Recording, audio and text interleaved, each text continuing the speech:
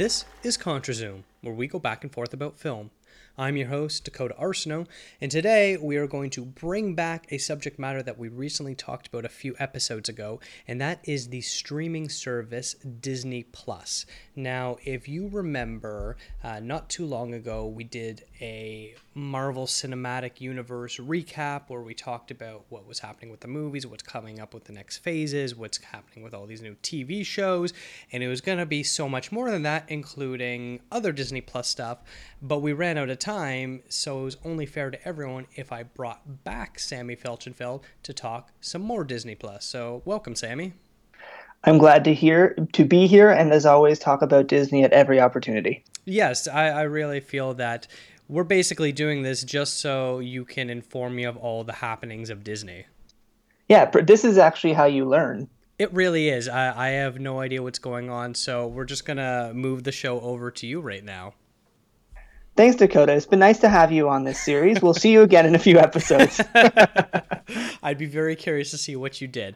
So yeah, like I just mentioned, the last episode that we did, sort of talking about this, we were talking about what was happening with Marvel, and to relate it more into this episode, we were talking about all the different shows that was happening. So you had the upcoming Falcon and Winter Soldier, WandaVision, Loki, What If, Hawkeye, Ms. Marvel, Moon Knight, She-Hulk, and possibly even more. And these are planning to be released, early 2020 and onwards. We really only have a somewhat of a soft schedule for the next year and a bit, but they have plans to do so much more than that.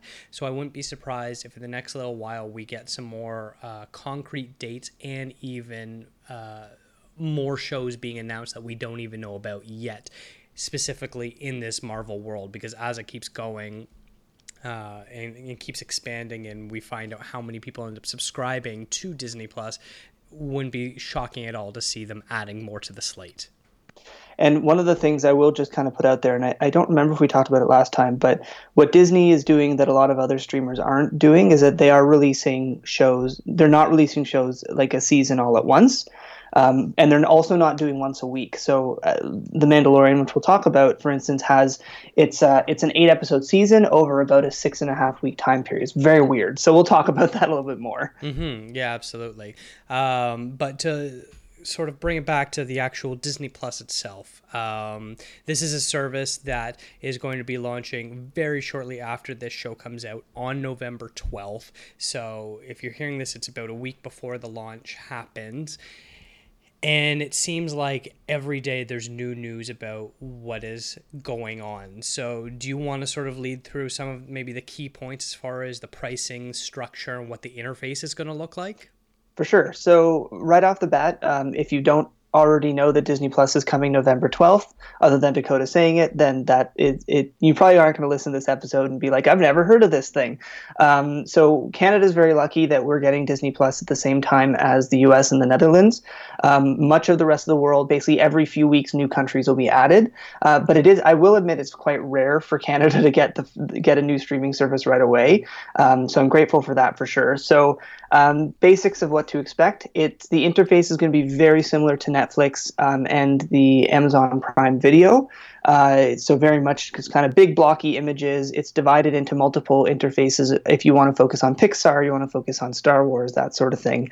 But the key thing for most people, and if people are still thinking about it, is the price. So in the States, it is quite inexpensive at $7, and here it is $9, which in my mind is still relatively good. My Netflix subscription is now $13, I think, or more a month.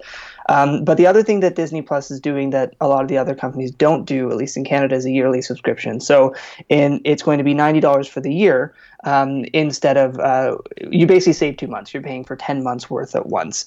So that is definitely a big plus. But Disney Plus, good joke. But the other thing I will say though, and a lot of people, especially a lot of media, has been kind of harping on this, is that what they're going to have, especially at launch, isn't quite as robust as some other services. But I'm just going to be straight up and say it, is that I don't know more than half the stuff on Netflix. I know they have a lot of originals. I do watch a lot of their originals and a lot of their stuff. But in all reality, Disney Plus is starting with sort of almost everything is a known quantity. Everyone's gonna have a sense of what's on there, or something they saw as a kid, or their parents saw as a kid. And at the end of the day, it's mostly Disney, and that's a big thing. Is that Fox, other than basically a bunch of Marvel properties that were owned by Fox, such as the TV shows from the 90s, around X-Men and The Simpsons. The entirety of The Simpsons up until I think last season is on Disney Plus. There's very little other Fox stuff. So even their big movies from the early studio days aren't going to be on there yet.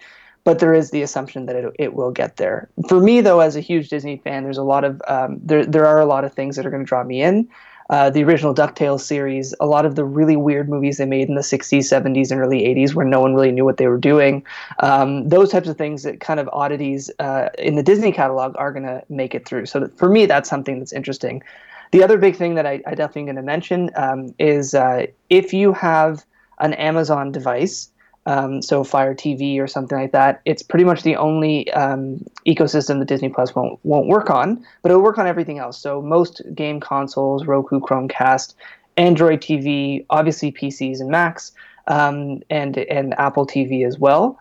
And the last thing that I think is probably the most interesting is that if something is available in 4K Ultra HD with the Dolby Vision, the HDR, Dolby Atmos, all that stuff, it will be will be an option with no extra charge on Disney Plus. And nearly every other streamer that offers 4K, it's always an upcharge. So that's a good play on Disney's part for sure. Now, I want to circle back to a few different points that you had mentioned, and we could kind of discuss it a little bit further. I think the first one is why is it not compatible with Amazon? Is it just because they're still working out the kinks for that, haven't quite able to embed that into their coding, or is there a specific reason behind it? My understanding, there's been a lot of talk about it, because when Disney announced the platforms, it was a glaring omission, especially because Amazon Fire TV in particular is used quite a lot. Apparently it has something to do with ad revenue and the way Amazon does ads, and the way Disney is included or not included in that. That's the rumor. For all we know, it could just be Bob Iger and Jeff Bezos had a golf game and Jeff Bezos won, and Bob Iger was mad and said Disney Plus won't be on Amazon devices. So who knows? I think in the reality they'll be on there within the course of a year, just because even Apple TV Plus, which comes out on November 1st, which predates this by a couple weeks, that's going to be available on it, basically everything, including Google's devices and Amazon devices. So I think that there's going to be an interest from Disney, because the more eyes they can get on this, the better. This is interesting. It reminds me a little bit. I don't know if anyone had listened to the previous episode, which was Halloween recommendations with movies found on the Criterion channel. I subscribed to that when it came out, and that was something where it seemed like it was sort of hastily put together a little bit, where due to the death of Filmstruck, Criterion Channel launched their own channel instead of using a third party. And at the time of launch, not every service was available. It was, hey, we'll keep you posted. We're hoping to have all the different versions, all the different releases of these different versions. Eventually, we hope to be on everything, but as of right now, it's pretty much just on your browser. And then day 2 was, all right, and now we're on Roku. Okay, and now we're on this now. And so slowly but surely, eventually got to everything. And I'm guessing, based on what you've been saying, this is probably going to be the same thing. Yeah, and to be honest, like Disney started this process more than 3 years ago, so it's not like it's a surprise. There's definitely been dealings behind doors that just didn't go the way either side wanted to go, whatever those might be. So I think it's at the end of the day, a lot of the CEOs of these companies sit on boards of these other companies, so there's relationships and communication there. So it's just they're going to figure it out, and anybody who feels left out is not going to feel left out for long. Interesting. Another interesting thing that you mentioned was how the launch date is the US, Canada, and the Netherlands. And it was interesting reading about it that they decided to do a free trial period in the Netherlands in order to see if there's any major bugs and get some user feedback from the get-go before it launched worldwide. And that's pretty interesting that they've kept Netherlands in basically this tier 1 launch group because of that. Yeah, I think is entirely they wanted to find. I think they were like, let's find a country that has English as a major language for one, but also has a secondary language. So anything that's available in Dutch, whether it's dubbed or subtitled, will be available at launch for pretty much everything. So I think that was part of it, and they probably targeted very early the Netherlands was going to be the free trial. They didn't advertise it much. It just people just stumbled upon it. And so I think because of that, they couldn't just hold out on the Netherlands into basically March, which is when most of the rest of Western Europe is going to get Disney Plus. The other thing is, and the key thing, which is surprising about Canada, is that a lot of Europe, especially the UK, has a lot of really all over the place licensing agreements for existing stuff. So Sky, which I think is still owned by News Corp, the former Fox, and a couple other of the big TV companies like the Rogers and Bells of that part of the world have licensing agreements for much of Disney's stuff. So I think that they are working their way through those agreements, and I think that's part of what they've been spending the last 3 years doing. But a country like the Netherlands may not have the same depth of agreements, and they're able to just jump right in. Well, we knew as far as licensing agreements goes in North America, it was pretty big news. Basically, anytime in the last 2+ years, you'd see a Disney movie where in the US it wasn't showing up on Netflix, and Canada was the only place where you can get the new Star Wars pretty much in the world for Netflix, because they had signed pre-existing agreements prior to the conception of Disney Plus. And it was one of those things where it's like, that's great, you enjoy your new Star Wars movies, but on this date and this year, it is coming off the surface because that is the exact day that the contract ends, and we're pulling it in preparation for Disney Plus. Yeah, and that's actually in Canada especially. All the Star Wars movies will be on Disney Plus in Canada, even if some of them are still on Netflix. I think just they were able to work it out. Disney has a lot of money, but in both Canada and the US, a lot of the MCU movies are going to take a little while because those agreements were quite big dollar signs, especially for Netflix or Hulu or other partners. So, which is funny because Disney's goal is to basically have the whole MCU, the whole Star Wars universe, basically all of their contained universes centralized there. And I think that's going to play out interestingly for Fox movies because many Fox movies are not in the Disney Plus target, so those might find their way to Hulu, but still have their own agreements they need to figure out. Especially in the early days of the Marvel Cinematic Universe movies, it basically was, someone wants to give us money, here, have this movie, enjoy. And it's been really an ongoing issue with Marvel that dates back to the 90s, when they basically were completely bankrupt and almost ceased to exist, where they were just like, you're going to give us $5, here, have this character. Oh, you want to give us a little bit of money? Enjoy the rights to this movie in perpetuity. Perpetuity. Thank you very much. And so it really is starting to look like it's biting them in the butt a little bit here, as they are like looking at like the second Iron Man movie is not available. The third Captain America movie is not available. And so it's like so PC because it's all over the place due to these weird rights agreements. And that's bringing it back to the Canada thing. Basically Canada only has one major Canadian like homegrown streamer, and that's Crave. And Crave has done very well for itself by eating the former Show Me, the late Show Me, and also kind of aligning with the HBO and Showtime, kind of how they do their streaming in Canada as well. And so they don't bother with much original programming beyond a handful of admittedly great shows like Letterkenny, but their license agreements are pretty strong too. There's a lot of TV shows and movies that they sort of have. A good example is CBS All Access, which has been in Canada for over a year now.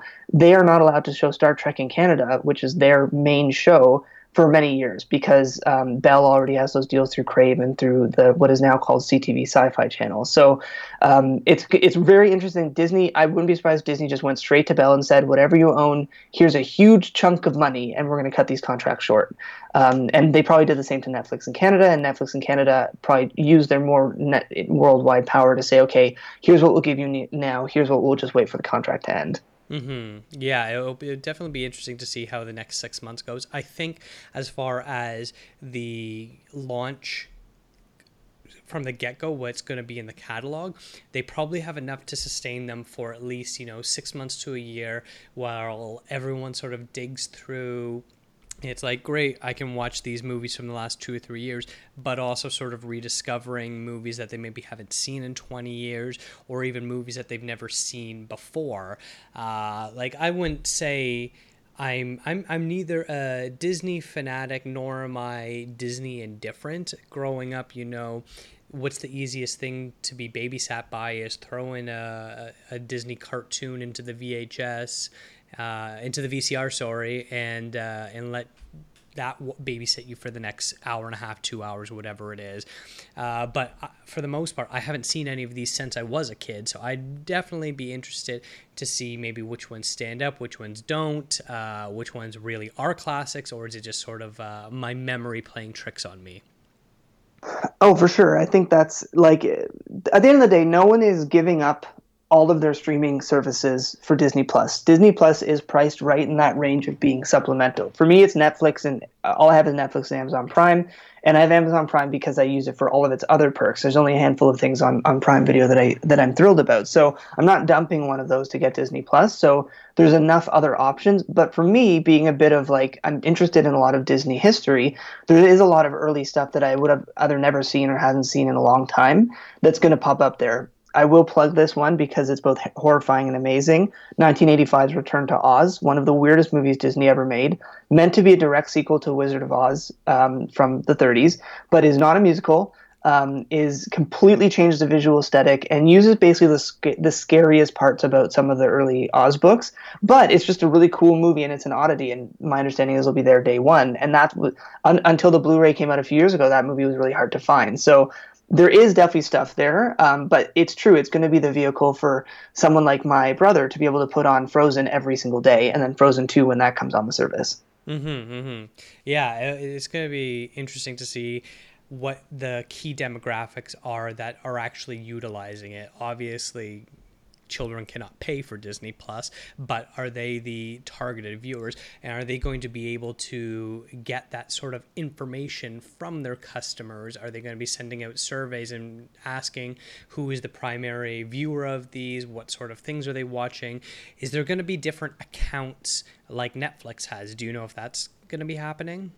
My understanding is that there will be profiles. So they'll have profiles like Netflix does, and they'll also have 4 screens simultaneous. So it's very well tailored for families. If parents want to watch The Mandalorian and then give an iPad to their kid and put Cars on the iPad, they can both be using D Plus at the same time. So, but you're right, it's a good point. They're going to make assumptions on the viewers based on what they're watching, for sure, because that's what Netflix does.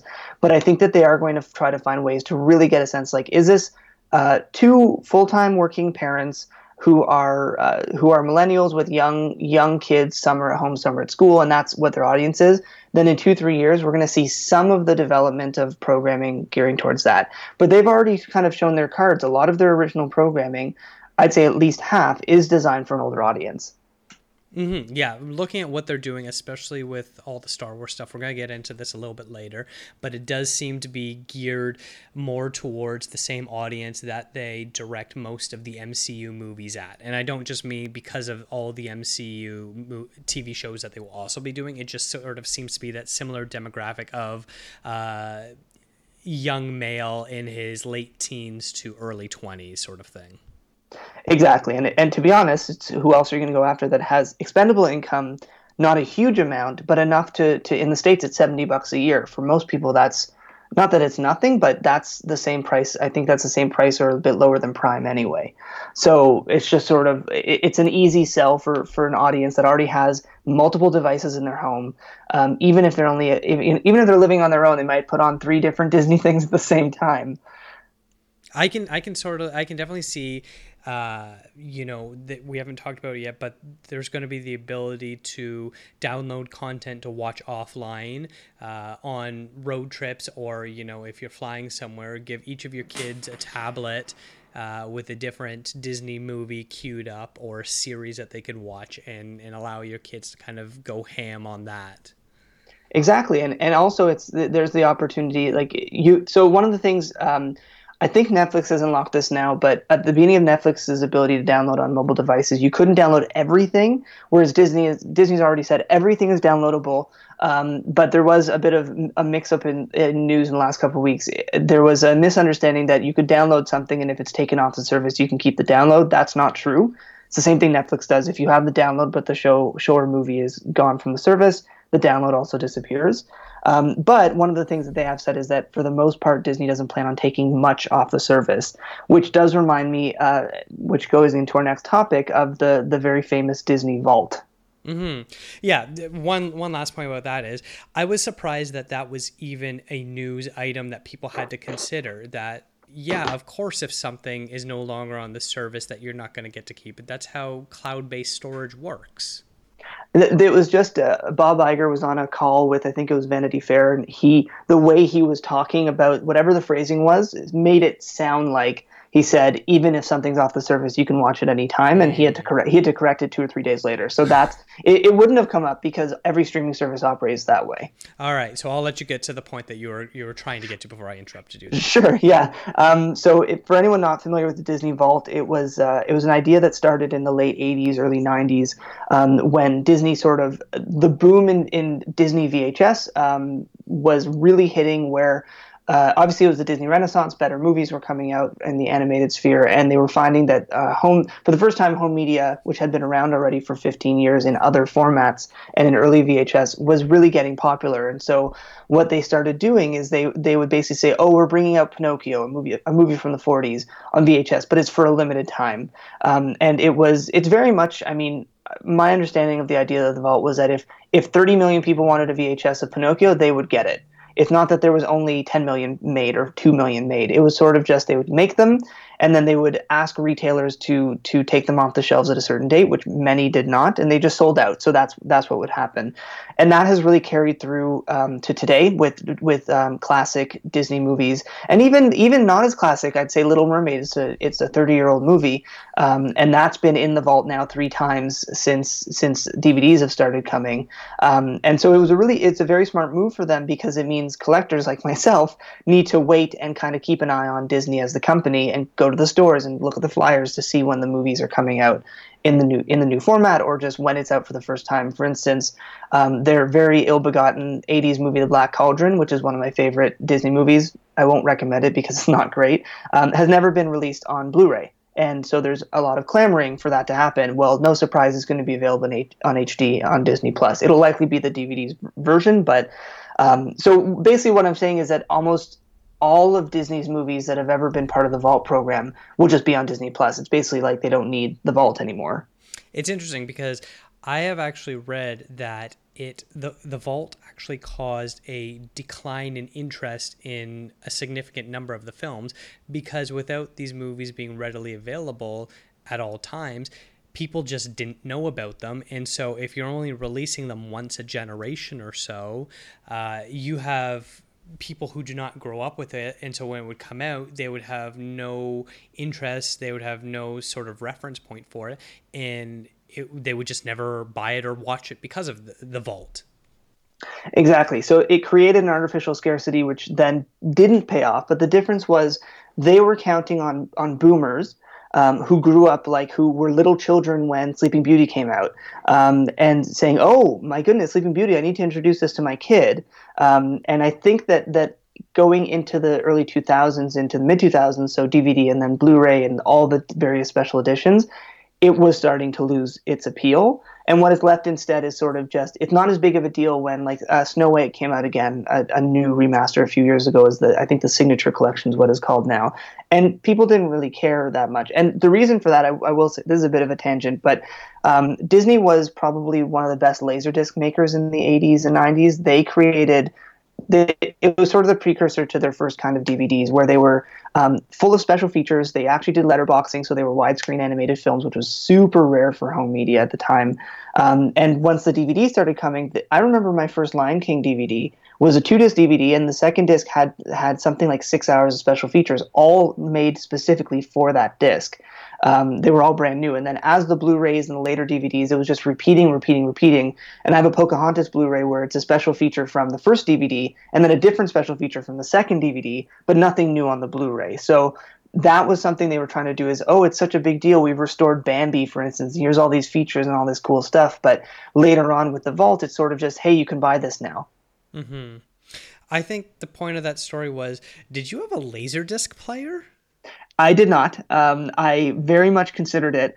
I would highly recommend searching the special edition Laserdisc of Pocahontas from the 90s.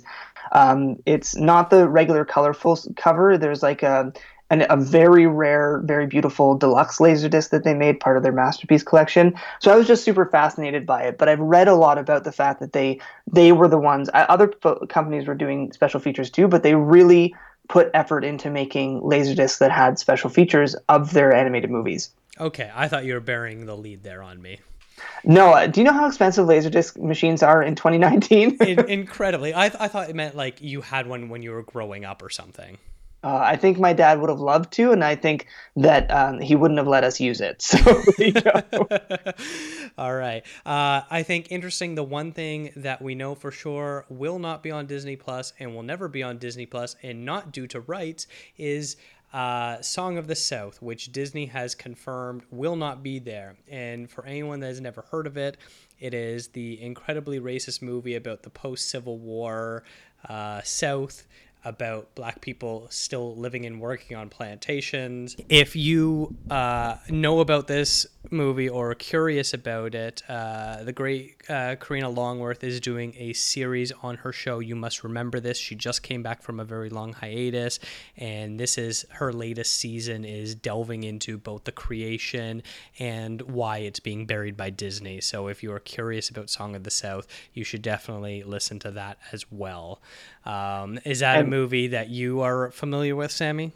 I've seen most of it through channels that are not entirely legal, because it's pretty much, my understanding is that Disney has like a digital copy in their actual vault, and they will never let it see the light of day. But there's been enough that gets out that is findable, I guess is the way to say it. But it is the source of Zippity Doo Dah, which is a song that Disney still uses for some things, and I think they just let people assume it comes from another source. Mm-hmm. But I would have never expected Song of the South, or even they're going to put Mickey cartoons on there eventually. I don't expect any of the early ones where Mickey is basically chain smoking and being racist for the whole 6 minutes of the short, which I've also seen. They're not going to release that because Disney has an image, and that's just what they're going to do. Yes, and Walt's frozen body will not allow that to happen. That's the joke of why they named Frozen Frozen, is that when people looked up Disney Frozen, that's the movie would be the first thing that comes up. I've never heard that joke, but that's a great one. It's a good urban legend. I don't think it's entirely true. We'll just let them have that one. Exactly. All right, we're going to take a short break, and when we come back, we are going to discuss some specific TV shows that will be appearing on the Disney Plus platform. Is the world more peaceful since the revolution? It is a shame that your people suffered.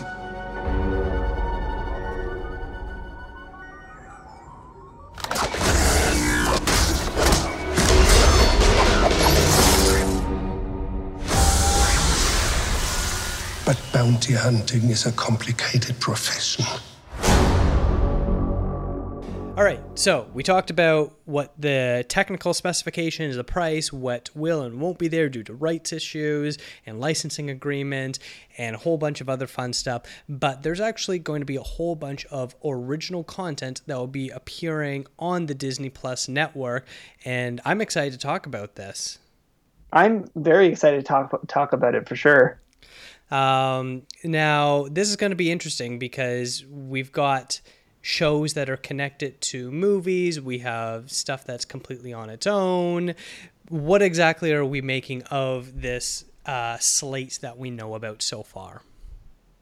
The number one thing is that this is this is targeted for TV. I mean, it's a TV platform, even though Disney constantly calls it a streaming or direct to consumer product. But the focus is TV, and I think that for what is originally a movie company, there's a handful of movies coming out at the beginning. Lady and the Tramp is one of them. I have basically no interest in it because it looks fine. It really looks like they are making a lot of movies, and I will say they're mostly remakes of reboots of earlier things they've done, or obscure sequels you didn't think you needed but you do, like Sister Act 3, which I'm very excited for. But really the focus is on really quite fascinating original TV instead of a lot of original films. And I think that they know that that's the case. Is someone's not going to pay for a monthly thing to see a movie. Yes, they might do it so because, I mean, Disney Plus will get Avengers Endgame before basically anywhere else gets it. Would have gotten it for streaming because it's already out on home releases. And future MCU movies will come to Disney Plus much sooner than movies would have come to Netflix. So yes, that's a draw. But at the end of the day, it's Disney's putting their money where their mouth is on people's TVs and putting lots of money into TV, a whole bunch of TV shows. And I think I mentioned this to you before. I think it's funny that we're on a movie podcast, but we're talking about TV shows that are essentially, as it is the golden age of TV, their own kind of movies. Mm-hmm. We also know that, correct me if I'm wrong, you can technically cancel anytime you want if you are going month to month. Is that correct? That is true. Okay. And so much like as we've seen with people in the United States that subscribe to HBO Go, who were only subscribing during the months that Game of Thrones was on, or Netflix during the Marvel TV show heyday, you are having people that would subscribe for a few months and then drop the service and then pick up the next time the season rolled around. And then during that time period that they would have it for a month, 2 months, whatever it is, they would binge watch everything that they had missed for the rest of the year. But as companies sort of grow, they realize that in order to entice people, you really need to be releasing a staggering amount of content at a very steady stream. That way it never is an inconvenience to unsubscribe, and that way you're always having things. And so it'll be interesting, because they're throwing so much money into these TV shows, how exactly is this going to work? Because right now we only really know about a handful of more, I don't want to say adult shows, but shows that are not geared directly for children, the sort of G-rated programming. We know that there's going to be a whole bunch of that, which frankly doesn't interest me in the slightest. But these bigger budget, more mature fare, looks like it's going to be a little bit further and far between. I think that at the end of the day, as I was saying earlier, is that the one thing is that they're not doing seasons. Like, I saw a great comment about this. Like, Stranger Things 3 came out, and it all came out at once. And a week later, no one was talking about it because everybody saw it. And so Mandalorian, being probably the biggest show to come out of this and to come out kind of in this fall, is going to basically take us through November 12th, right up through to New Year's. So people will be talking about it on a long-term basis. I think they very much have a goal of having something to keep pulling people back, and less of the, like, to be honest, if someone's really keen on some of the stuff launching on day one, they're not going to get it day one and then get rid of it. They'll probably keep it. But there will definitely be people that might jump in next summer, do it for a month, watch all the stuff they want to see, and then skip it again. The reason I think the quote-unquote more adult stuff, or the kind of more Star Wars and all that, is this is still mostly a family service. This is for people who have kids. And they want enough on the service so that the parents, when the kids go to bed, have something to watch too.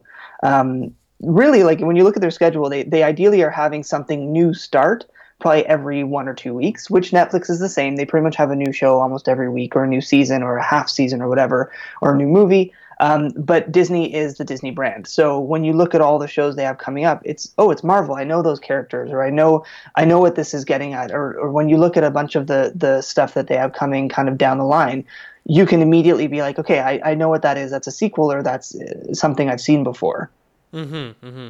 Yeah. I'm very interested to see how that's all really going to play out based on the way you are projecting it. But really the sort of big get is The Mandalorian, where they really are staking a ton on their reputation on this service of this being a hit.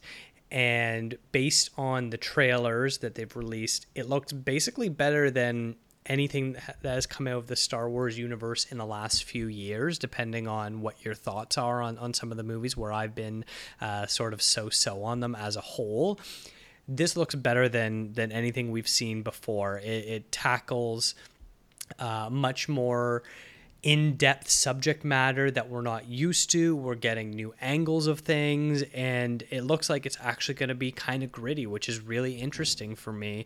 And based on early reviews, this is going to be the hit that Disney is really hoping it's going to be. Oh, for sure. To be honest, I bet this is what happened. Disney bought LucasArts and bought Star Wars. And the next day they said, we are going to make a live action TV show, and it's going to live somewhere where no one else can get it. This is one of those things where, for sure, like I was saying, they've been working on this in earnest for 3 years. This was the first thing they came up with. They went to the Lucasfilm story group and said, we need something good. We need something different. We need something that draws people. And one of the smartest things they did, this is literally the only visual kind of major visual content, so not a movie, essentially, that is set between Return of the Jedi and Force Awakens. So they're drawing people who are looking at it's a 30-year period between. There's tons of books, there's a couple of the animated shows, there's definitely comics, but this is poking at an area that fans are really eager to look at, and I think they knew they had to do something a little different. It couldn't look like a Star Wars story. But what I do find really interesting about it too is that the budget for the 8-episode first season is lower than any of the last few Disney movies. It's around the $120 million mark, which means that I'll hand it to Jon Favreau because he knows how to make stuff not as expensive and look amazing, but they really tried to make this something where they could build the sets, have all this stuff, and know that it's going to be a hit, and just keep doing it for as long as they can. We already know there's a second season coming. Mm-hmm. And I think most interesting is the caliber of talent that they attracted to this. I look at the cast list, and it stars Pedro Pascal, and it's got Gina Carano, Nick Nolte, and Giancarlo Esposito, and Carl Weathers, and for some reason, Werner Herzog and Bill Burr as well, which is probably the two most shocking people that you can expect in a Star Wars show. One, Bill Burr said years ago in stand-up that he would never get anywhere near the Star Wars universe, no matter how much he was paid, and lo and behold, I guess he had a real number. And Werner Herzog, who is alternatively known for being one of the greatest documentarians and also for being one of the most polarizing directors in film history. So another thing, I agree. I mean, Werner Herzog alone is just kind of, his voice is amazing in the recent trailer, but it's sort of, it really is that they what I see about this that I really like, and this is something that the MCU does, is that it's very purposeful. It doesn't feel like they had an idea for a space show and then they made it a Star Wars show. Is that they really were like, this is what we want to do. We want it to be good. Here are the right people to play these roles. Even if you look at on Wikipedia, it lists the directors of the 8 episodes. These are all, I'm not going to say real, but these are film directors and people who know their material well. Taika Waititi, of course, is going to be amazing, but Dave Filoni is doing 2 episodes. He's the one who basically ran a lot of the recent Star Wars animated shows that have their own kind of massive following as well. And you have Jon Favreau kind of taking on writing duties for the pilot and sort of managing the story throughout. I think that they really have tried as hard as possible to really make this something that's eminently watchable without having to deal with any of the let's get Luke in there and let's get all these other characters. I don't think we're going to see a single major cameo in the whole season. We might see a droid in the background we recognized or something like that, but I think that they're going to focus this as its own thing, but still very firmly in the universe. And as a Star Wars fan who frankly is sick and tired of the Skywalker storylines, I welcome this change. Oh, absolutely. Now, the next major show that looks like it's going to be there right from the get-go is The World According to Jeff Goldblum. And if you've seen the trailer, basically the plot is Jeff Goldblum does Jeff Goldblum things, starring Jeff Goldblum. And what I find also really awesome about this is part of the Fox deals that Disney got National Geographic TV. And they're basically billing this as a National Geographic TV show, because National Geographic's one of the kind of channels under the Disney Plus umbrella. So I think that's amazing. They just it was probably just like, hey, Jeff Goldblum, here's a film crew. Want to go travel? Yeah, absolutely. It's going to be the family friendly version of Anthony Bourdain's show. Oh, okay. In a way. Yeah. This is either going to be a show that you absolutely love, or you will not click on it to save your life, or you last 30 seconds and give up, sort of thing. Lately, Jeff Goldblum has become so polarizing in the world, where you're going to be one side or the other. You're not going to casually just throw this on in the background. Oh, definitely not. No, this is not a marquee show unless you love Jeff Goldblum, which I do, and I know you do. So for us, this is something we're going to watch very early on. But that's the thing. The documentary, they're cornering a market that Netflix is really late to the game on, because recently they've gotten a lot more of these kinds of more fun and interesting and personable documentaries instead of, as much as I love nature documentaries, you shouldn't have too many of them. This is a show that I will be likely watching every episode each night while I cook dinner, because that's the type of show it is. Yeah. And then something that was sort of notable for me, I know I kind of earlier brushed off a lot of the original content that's going to be geared directly for kids. We are going to get some Pixar content with a Monsters, Inc. spinoff called Monsters at Work, which is about basically a true sequel to Monsters, Inc., because there's Monsters University, which was a prequel, but this is, if you remember, the end of Monsters, Inc., they realized that laughter powers the city better than screams do. And so this is basically, how does the world adjust to the new power source that they use? And they've got the whole cast that's there. It's going to be John Goodman and Billy Crystal and John Ratzenberger and Jennifer Tilly and a whole bunch of other people that weren't in the original movies. I think it's going to be more so that Goodman and Crystal are secondary characters, where they probably, the two of them showed up and maybe did a couple hours of voiceover work, and they'll appear in 5 minutes per episode, because it really seems like it's going to be more on the larger scale. How does this city actually work? Yeah, and I mean, even though it's family-friendly fare, I'm super excited for it. I mean, Monsters, Inc. came out close to 20 years ago at this point, so the people that were younger and got really into it, they are older, they may have kids, or they may just be interested in it. And I agree that it's interesting to see a show that is very much a pure sequel. There's not a ton of original Pixar content other than a bunch of shorts on the docket for Disney Plus, so I think they really were just like, this is what we want to do first, and then go from there. But what I really like about it is that it really reminds me of the early 90s ABC morning, like Sunday morning Disney cartoons. So Aladdin, Timon and Pumbaa show, the Little Mermaid show, even the one they made for Emperor's New Groove. So the movies were big hits, and then they made a couple seasons of a Sunday morning cartoon show that was kind of like a very mild follow-up sequel-y type thing. And I was super into those because they're comfortable characters, and they were really, some of them were very clever. So this is sort of in the spirit of that, but I think it's going to be a lot stronger. I feel like it's going to be a somewhat sitcom-y, but still sort of serialized animated show. It'll be interesting to see what the quality is like animation-wise, because we've come to expect Pixar, regardless of how fantastic their stories are, every movie they basically go, what's something that can be completely reinvented this time around? Great, that's what we're going to do in this movie, whether it's the way water looks or texturing or the hair on characters or different things like that, where they would point out something that hasn't been revolutionized for a while and instantly make it be the best looking thing that you've ever seen. Are they going to carry that over to the TV show side of things as well, or is it going to be more generic computer generated animation? Make no mistake, the show's not being made by Pixar. It'll probably be made by Pixar animators, but it is a Disney television animation show, and I think that it's going to have the spirit of that. So the quality is going to be amazing, but it's not going to be Pixar quality. And I think even the running themes, like they're obviously going to work with the original team that made the both movies, really, to kind of have the world come together. But in my opinion, I think it's going to be a strong show, but it's not a Pixar movie, and that's for sure. Interesting.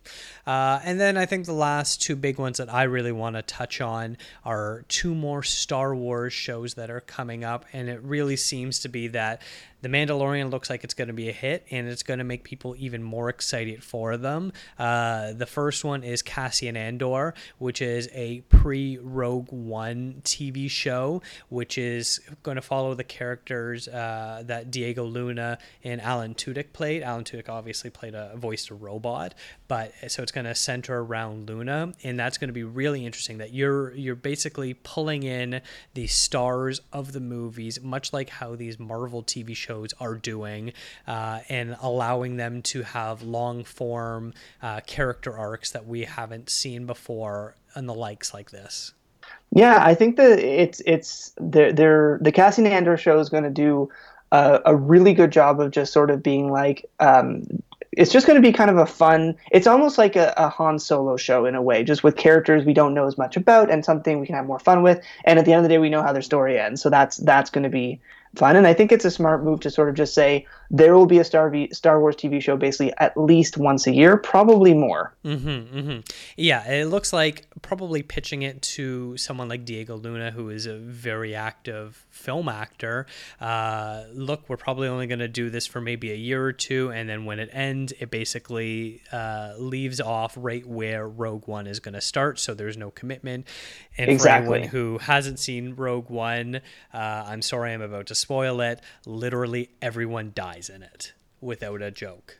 Everyone dies. My favorite type of whenever people ask how the movie ends, any movie, I always say everyone dies, and this time it's true. That's exactly what it is. I think it's 1-2 seasons. Even if it's a huge hit, great. They take the DNA of that and put it somewhere else with other characters. There's so many side characters and side stories and side universes. To be honest, even the official books, a lot of them are ripe for turning into TV shows or movies if they really wanted to. There was even a video game in the works a few years ago called Star Wars 1313, and that was sort of like underground in one of the bigger kind of metropolis-like planets. So there was no Skywalkers, no Jedis, no Stormtroopers. It was sort of what is life like under the surface in the Star Wars universe. That would make a great TV show as well.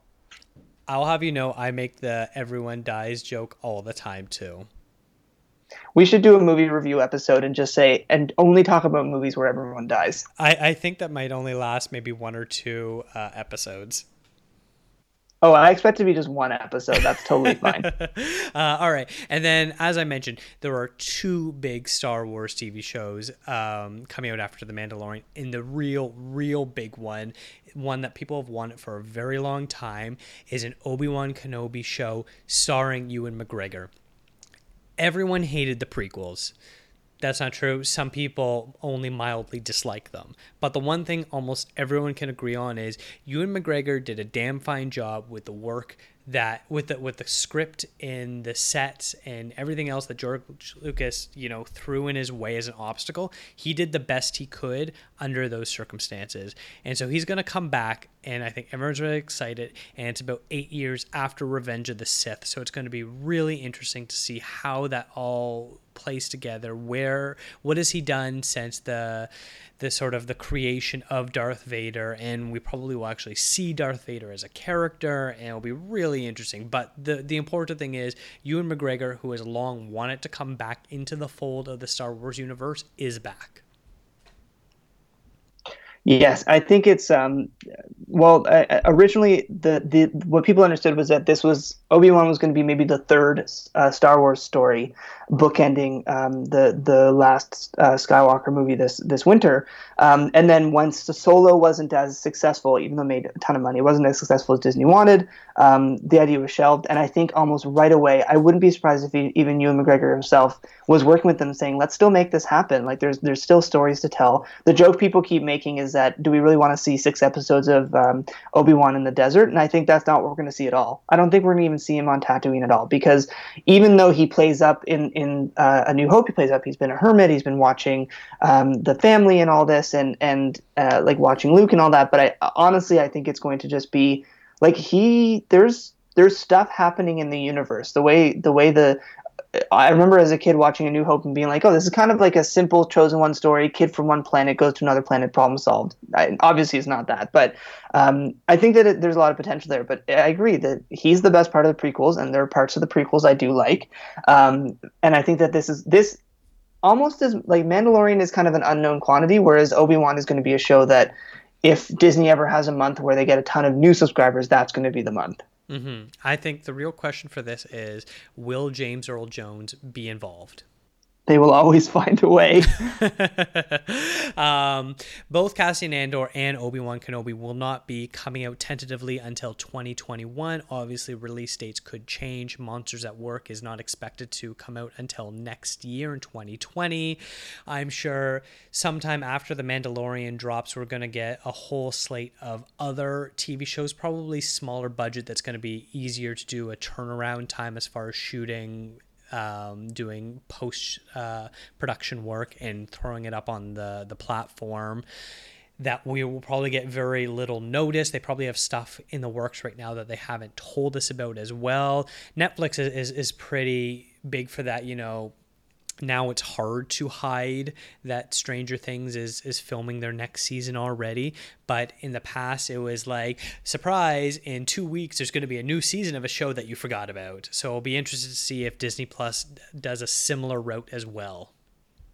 I think what they'll be doing is they'll definitely be doing that because it works super well, because it's kind of a thank you to the subscribers. I think we're going to also see, like, we're gonna see some of these things where, like, at the end of the last episode of The Mandalorian, you're probably gonna see a title card before the credits saying the Mandalorian will return, because we know it's been renewed. So we're gonna see, I think, a few more of those. Like, you watch a show and already there's a pop-up saying stay tuned, this is what's coming next. But with the Marvel shows, I feel like what we're gonna see is a lot fewer of those being, like, I don't think we'll see a Falcon and Winter Soldier season 2. I think a lot of these are kind of going to be structured as their own. They're essentially just longer movies where they can tell more story. Maybe the sequel series to that is Winter Soldier on his own or something. So it will be interesting to see what they do, but they have so much in the background to work from, and they also have Fox to start working on now. So there's only one Fox series in development, and that's it's sort of a sequel / adaptation of the movie Love, Simon. And that's probably coming further down the pipe, but I think in a few years we'll see a bit more kind of Fox reboots or Fox adjacent stuff, because they do, I mean, in the last 30 years of their TV history, they do have quite a bit of stuff that could easily apply for this audience. It doesn't need to go right to Hulu. So it'll be interesting to see how they take up on that. Well, I'm not going to be a day one subscriber, but I know the next time I'm at your place, I'm probably going to ask you to boot it up to show me what it's like, and maybe that'll sell me on wanting to subscribe myself. I would be happy to, and I'll let you know how amazing The Mandalorian is, and then we'll figure out a way for you to watch it. Fantastic. Well, Sammy, thank you so much for sharing all of your insight and wisdom about both Disney as a whole and the upcoming Disney Plus platform. Also, I want to give a thank you to Eric and Kevin Smale for doing the theme music. Make sure you follow the show on Instagram and Twitter at ContraZoomPod. If you like the show, give us a rating and review. It always is helpful when that happens. Or drop me an email, contrazoompod@gmail.com. Let me know what show you're most looking forward to. What childhood movie that you haven't seen in 15, 20, 30 years do you want to check out? And if I get any feedback, I make sure to share it. And also, if you have not already listened to the Marvel Cinematic Universe episode, I will link to that in the show notes as well. Thank you so much for listening.